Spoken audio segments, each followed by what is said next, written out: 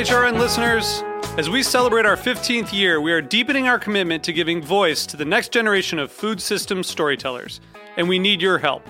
Our internship and fellowship programs help activate new possibilities for underrepresented and underestimated young people through experiential journalism, audio engineering, and production training. Through these unique programs, HRN helps food equity stewards build essential workforce readiness skills that expand their potential and foster economic mobility. Please consider supporting these critical programs. And with a minimum donation, you can be entered to win a dinner for two at an amazing restaurant in one of 8 cities and tickets to a concert at a great venue in one of those cities. We have incredible partners across the country who have donated, as they also share our passion for helping to educate the next generation of food systems storytellers. Check out heritageradionetwork.org/15 to donate and enter to win today. That's heritageradionetwork.org/15 to donate and enter to win today. And make sure you donate before March 31st. Thank you. This piece was brought to you by Roberta's, robertaspizza.com. Hi, this is Katie Kiefer from What Doesn't Kill You, Food Industry Insights, and you're listening to Heritage Radio Network, broadcasting live from Bushwick, Brooklyn. If you like this program, visit heritageradionetwork.org for thousands more.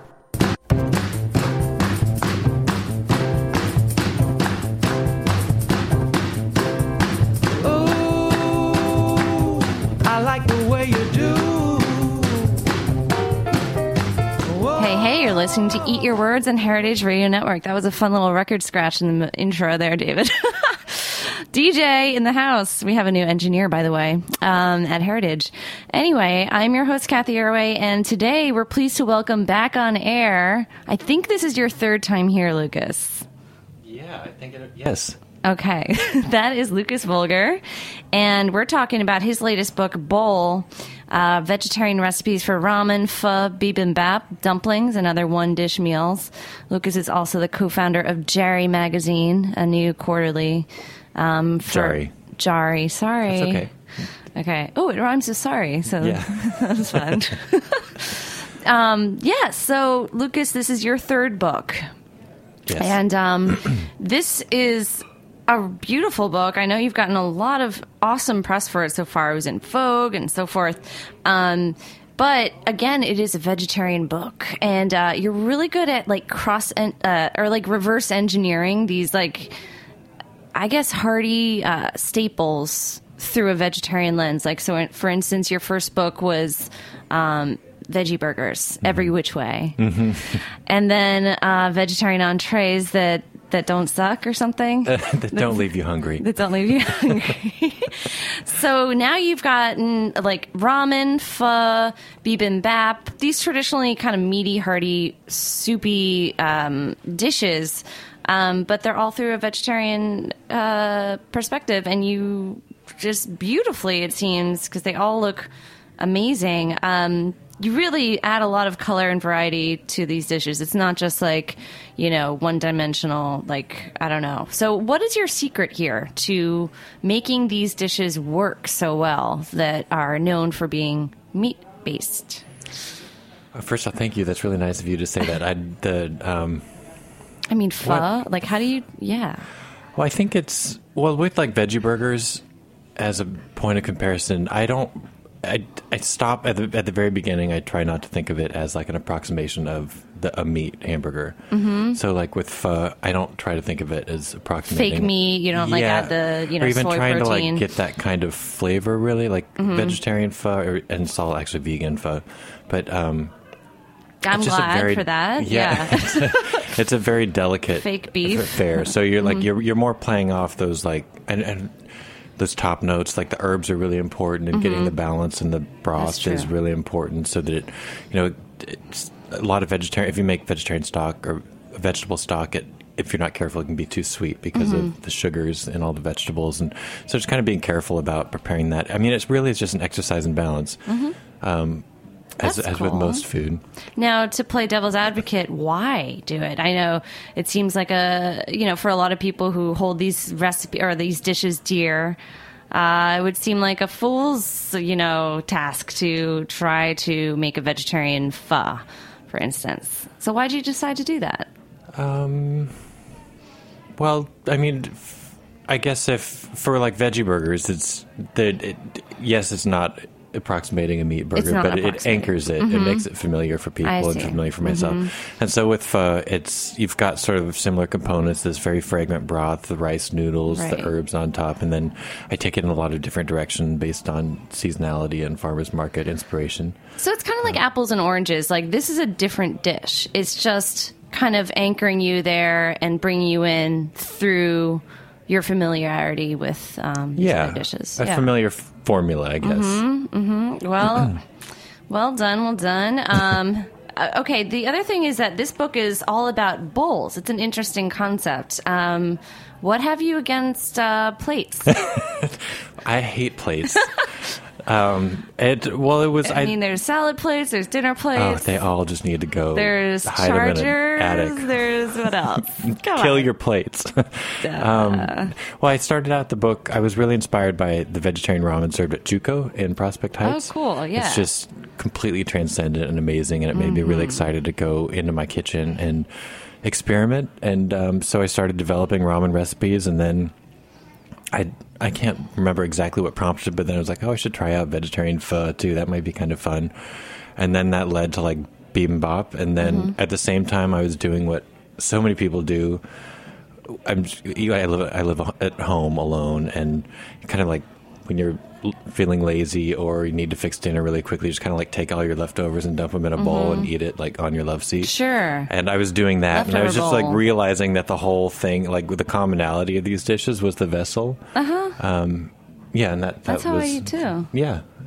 I mean, everybody's talking about bowl. Like, it's this, like, new, even, like, a health food, kind of, like, it's been buzzing around a bit.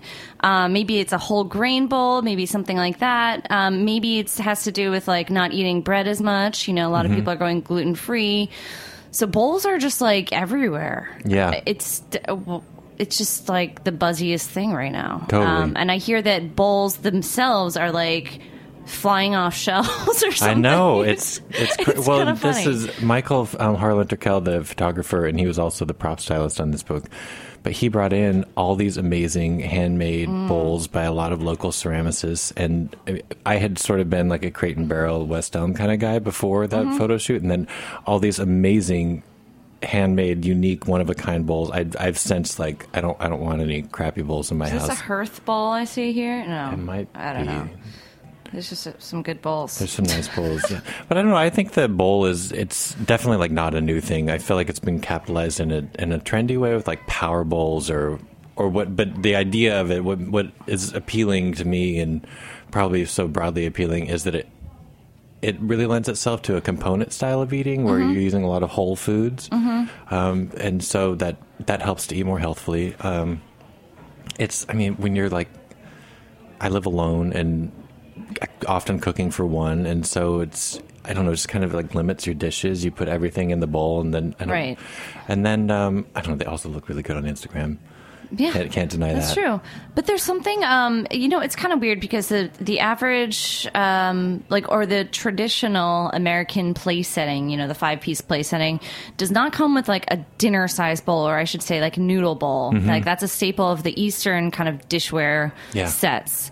But it's like a dinky little cereal bowl. So I can see why people are rushing out to get those, bigger bowls. Yeah. And what do they sometimes call them? They're like this wide, shallow bowls.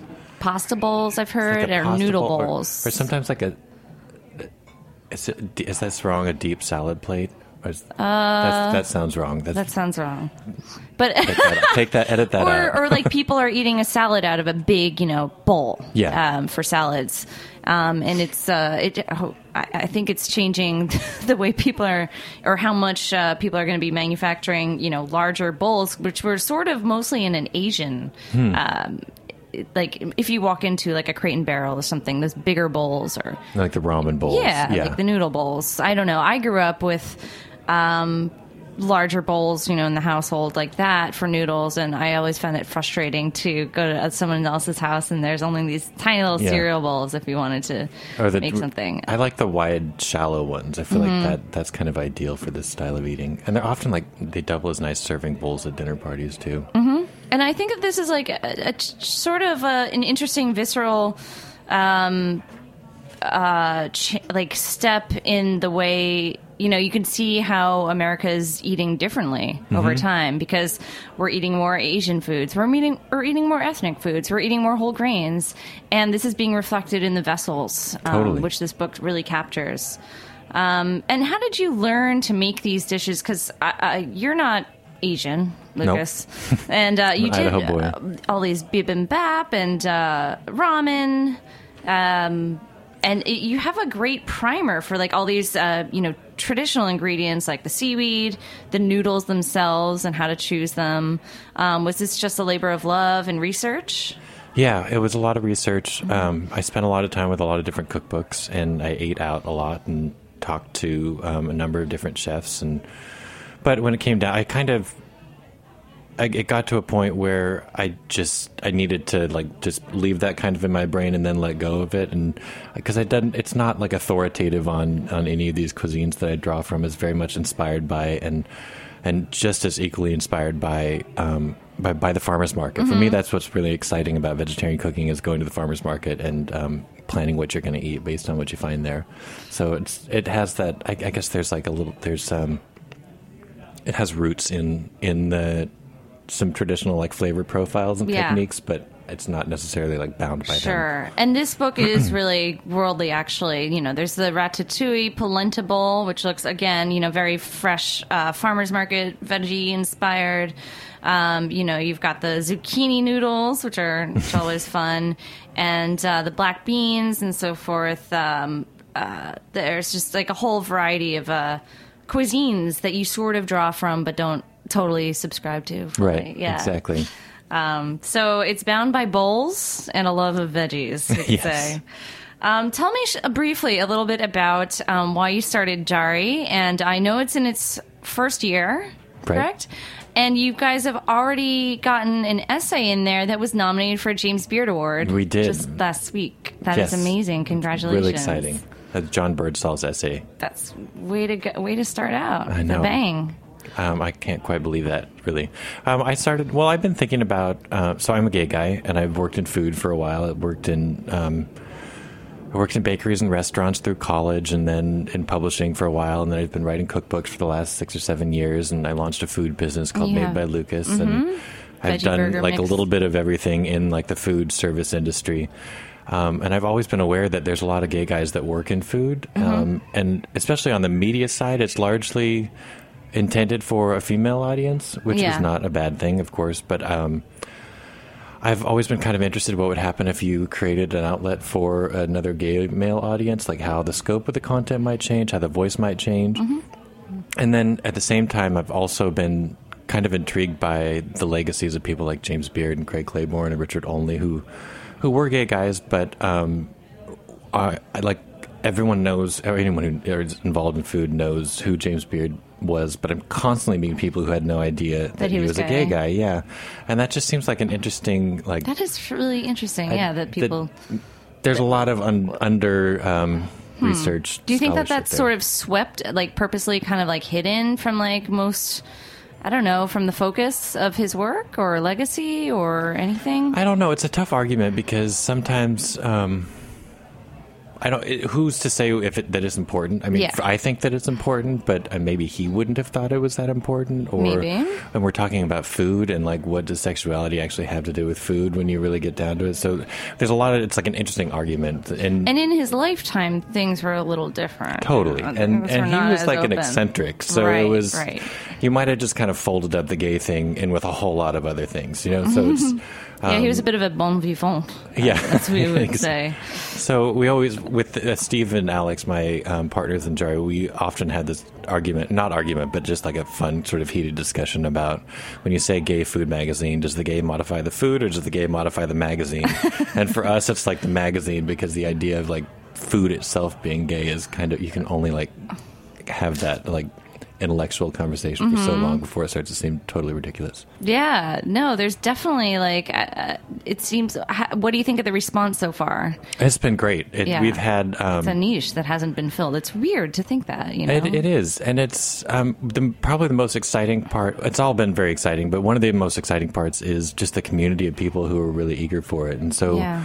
I've met all kinds of great people. I'm constantly meeting people. I'm always trying to, meet with different contributors and different writers and cooks and artists. And it's funny to me how we seem to live in. There's some belief, or there's this notion that we're in like a post-gay society because of like gay marriage and all the advances that have happened in the past several years. And still, when I meet with these people, we end up like having coming out stories, conversations, and it's like, so it's still like, I feel like there's still, it's like a ripe subject. Yeah, and I'm excited to have a place where we can put more stories on the page. I am too. I feel like, and there's been conversations all over the place, like from feminism and so forth, about how a lot of male food writing tends to be really, I guess, macho and bro-y. Yeah, and like really, I don't know, meaty, heavy, and like a little bit like, there's also some sort of like personifications in food, like, oh, that's sexy, and like it's, you hear gripes about that, and certainly food writing. Maybe I should name names, but I think we know that folks like Anthony Bourdain or something like that is like kind of really paved this path. And it was a niche that spoke to a lot of people and still does. And there's still a lot of people who really just feel like this is their, like this, they are the audience for this, and they attach to it, which is great. I mean, yeah. So there's plenty more niches. One of the other things that prompted Jari was, did you ever read in New York Magazine, there's an article called like it coined this term, the duty, which is a dude foodie. It was by Jessica Pressler. And she kind of described exactly what you're talking about with this. But more, I liken it to like sports where you can just buy a lot of gear. I know the guys that like ride in circles around Prospect Park in like $10,000 worth of mountain biking gear.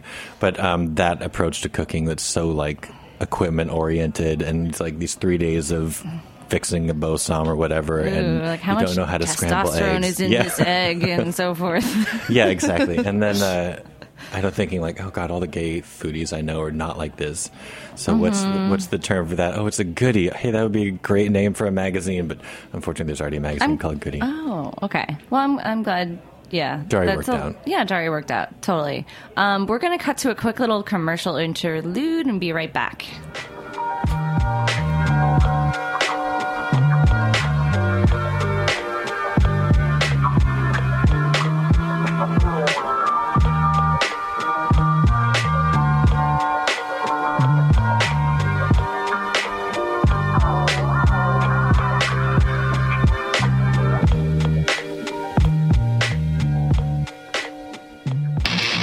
My name is Brandon Boyd, co-owner of Roberta's, a super duper awesome place. Roberta's is a very, very, very, very proud sponsor of the Heritage Radio Network. We're also super awesome. Thank you, Heritage. All right, we're back chatting more with Lucas Volger on his new book, Bowl, and this beautiful cover. Just for folks who haven't seen it and aren't looking at it right now, I can see like 3 herbs here, right? There's a hot pepper, maybe a fresh jalapeno, mint. There's some mint. And is that basil? There's some parsley, basil, and also some celery leaf. And then there's baby bok choy. Yeah. And this little smudge of caramelized spring onions. It's really beautifully photographed, and that's by Michael Harren Turkel, whose show The Food Scene is also on this station. So and Rebecca Pepler styled that. All the beautiful food in here too. Awesome, yeah. So what is your so it was first ramen that brought you into this particular theme. What did you find like the most surprising that was to translate, I guess, into a vegetarian style? I had never been that excited by vegetarian ramen before Chuko because they're often just kind of like a miso soup with an egg and wheat noodles in it. So it just has this sort of not complex flavor in it. Yeah, it should be complex. And the broth is really, I mean, I see this all the time, and I actually don't know if I'm completely wrong in thinking this, but when people like waste the ramen, like don't drink it all, it kind of makes me angry because that's so good, and especially with like meat stuff, it's like hours and hours of preparation, and why would you waste that? That's where all the good stuff is. Yeah, that's where you're... and I wanted the broth was the hardest part, and I wanted it to be as delicious as it's supposed to be. In ramen. So Chuko has it's just like a completely exquisite broth. It's dashi based. Okay, yeah, so there is some miso in there, and then I don't know what all they put in there. Yeah, because dashi usually has, and usually miso has, dashi, but it doesn't usually have the bonito, so the dried fish kind of seeped in there. Yeah, I leave that out in this book, but I'll use like dried shiitake mushrooms or asparagus ends or like corn cobs or other things to sort of infuse it with like nice vegetable flavors. So really all the stuff that you're going to throw out, asparagus ends, corn cobs, what is one trimming that you definitely not do? Because I hopefully, try to tell folks to save their, celery leaves and like little butts from the carrots and so forth. Maybe not. And I just kind of chuck them all in a stock pot. But what else? What's bad? I feel like squash skin might not be that good, or anything that might make it like too sweet. For me, that's with a vegetable stock when it's too sweet with like too many carrots and parsnips. And that can happen. That you just want to try to get the balance out. So I feel like asparagus and corn cobs are sweet, but you only need to like steep them for like 10 minutes. So it's very starchy, the flavor right? comes through really cleanly, really quickly. So it sounds like making veggie broth is actually quicker than doing those long simmered meat-based broths. Oh my god, yeah. The dashi I hadn't really cooked with dashi or kombu, so it's a vegetarian dashi in the book, but it's based on kombu, a sea vegetable, and you literally just cover it with cold water and let it sit. It's so easy, right? And it's so full of this wonderful like saline flavor that's really complex and is a nice backdrop for all kinds of other stuff. And obviously, dashi is like crucial in Japanese cuisine. But that was like such a revelation for me, cooking with dashi and all these different. And now I mean, if I don't have vegetable stock, I'd use dashi or. Wait, so am I really dumb? Because after like years of making, regular stock, like chicken stock, whatever, bone stocks, with meat, whenever I'm making a veggie broth, I let that pot simmer for hours. Am I just wasting my time? Do I not need to do that? After like an hour, they usually like give up pretty much everything. Yeah, vegetable stock is quite a bit quicker. Well, at least I'm not like, I guess it's hopefully not hurting the flavor by doing it longer. Okay. All right. So, okay. You've written a book about bowls. You've written a book about veggie entrees, veggie burgers. What's your next project? Right now, I want to focus on. I love new projects, and I try to say yes to every single opportunity. And so, like Jari was this opportunity. It was the idea for the magazine was my own, but when I met Alex and Steve and we all were in agreement about doing it, it was like, okay, this is my chance and I want to do it. I had launched Made by Lucas because I was like, okay, there's no product. Like, it's a fresh vegetable veggie burger mix that comes in a tub, so you shape it into patties and treat it as you would. And you can get it at Whole Foods, right? You can get it at Whole Foods, yep. Freezer aisle or fridge aisle? Buy the tofu. Buy the tofu. The meat alternatives. All right. So that, and then the cookbooks, I love recipe development, doing the cookbooks, and I feel like I can kind of do that like in the off hours. But right now I'm just going to focus on what I've got. Yeah, because doing a quarterly magazine, I mean, that's a lot of work. It's a biannual, but it's still a lot of work. Oh, okay. It's a book. My background is in books, and so it's kind of text heavy. It's beautiful. I don't want to mischaracterize it. It's beautiful and spaced out nicely and everything. But I really want meaty articles that have a lot of value. So right, I want it's them not to like have like a lasting place on your like bookshelf, kind of coffee table thing. Yeah, exactly. Yeah. Well, it seems like it's going that way with a nod from the James Beard Foundation already. Jeez. What'll be next? When does the next issue come out? So we can Actually comes out April 15th. We just sent it to the printer the other day. Awesome. And we will see you at the Food Book Fair. That's right. May 1st, May 1st to 2nd. First and at second. the Wythe. There's a great, by the way, Foodie Articles fair within the fair of food magazine. So and we'll have a booth. Jerry will have a booth. Yeah, always a good way to scope it out. Is there a theme to each issue? Like, will you have a theme for the next one? First theme was just what is Jari, so we had to explain the name. Jari comes from this vernacular called Polari that was used in the 20th century, mostly in England by arts in the arts world, and as a way for gay guys to identify each other out in public. And of course, so it wasn't legal or safe really to be gay. Okay, yeah. So in Polari, Jari means food. But so the first issue had this theme of what is Jari, and it kind of sets up the scope of the magazine, and it just sets up the scope. It's an interesting namesake to have well, at the one hand, drawing on this history, but also taking that and sort of twisting it by being really open and just putting it out there. I like that. Not having to have a secret code name anymore.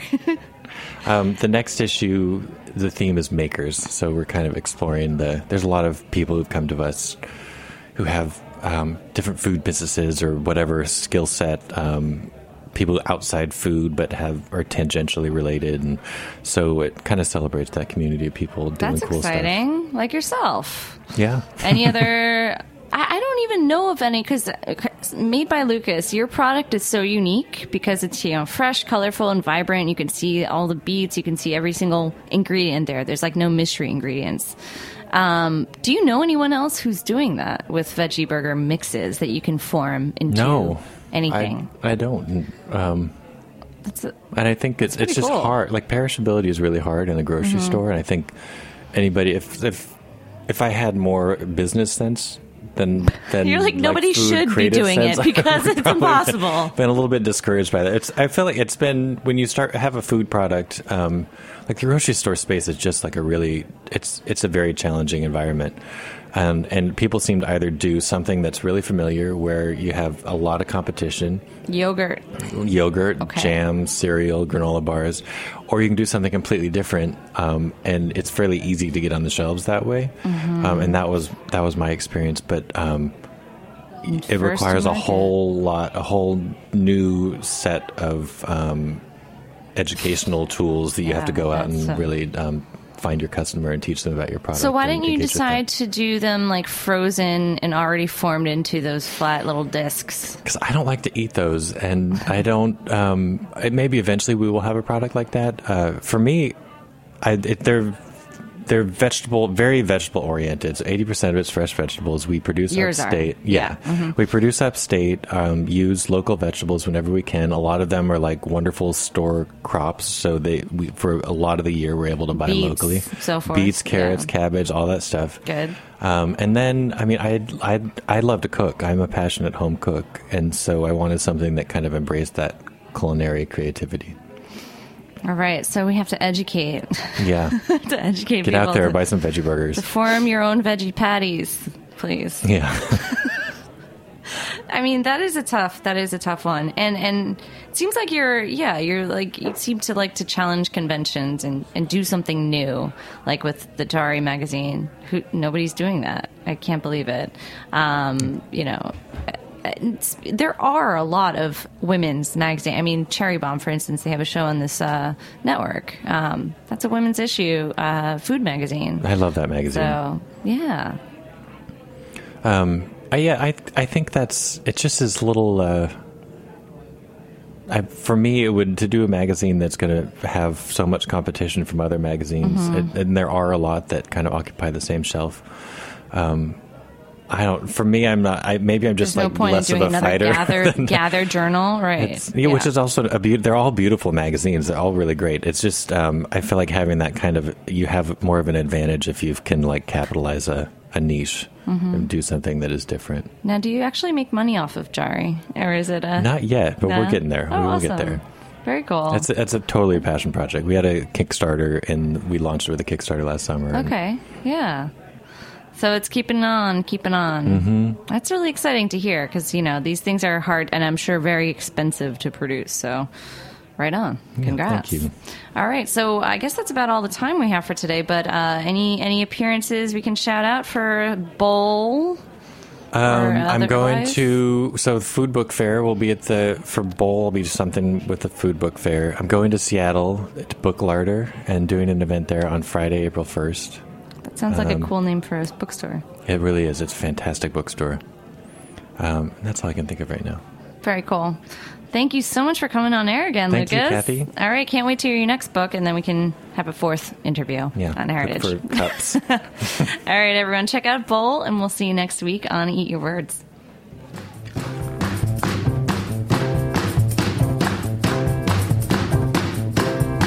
Oh, I like the way you do. Whoa, the way you took it so slow.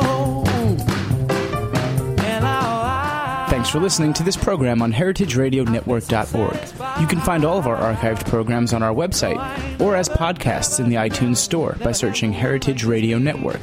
You can like us on Facebook and follow us on Twitter at @heritage_radio. You can email us questions at any time at info@heritageradionetwork.org. Heritage Radio Network is a non-profit organization. To donate and become a member, visit our website today. Thanks for listening.